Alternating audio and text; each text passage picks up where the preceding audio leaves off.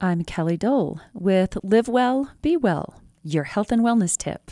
Today's topic, Rise and Dine is better for your waistline. Weight loss efforts often focus on what and how much food we eat. But it turns out we should also think about when we consume our calories. Based on dietary data from more than 50,000 adults, a recent study in the Journal of Nutrition reported that people who consumed their largest meal of the day at breakfast had a lower average body mass index than those who ate their most substantial meal at dinner time, even when overall calorie count was similar. Taking in more calories at lunch than at dinner was also protective against an expanding waistline, as was extending the time between the day's final food consumption and breakfast the next morning.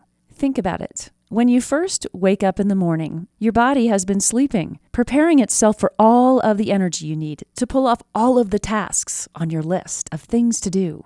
So it makes sense that when you wake up hungry, it's probably a good idea to make breakfast your biggest meal. One way to combat eating too many calories at night is to try to stop eating at 8 o'clock when your metabolism is slower. When you eat a big breakfast, you reduce your junk food cravings and provide an advantage of a higher metabolic rate throughout your daytime. So more of the calories you consume during the daytime burn off earlier. So in addition to all the things you know about what to eat when you want to reduce your waistline, consider just a few more tips. Make breakfast your biggest meal of the day, dinner your smallest, and put a curfew on your kitchen. Support comes from Synergy Athlete, Crested Butte CrossFit at 123 Elk Avenue, training one-on-one, small private groups, and offering classes including CrossFit, strength training, TRX, boxing, and more.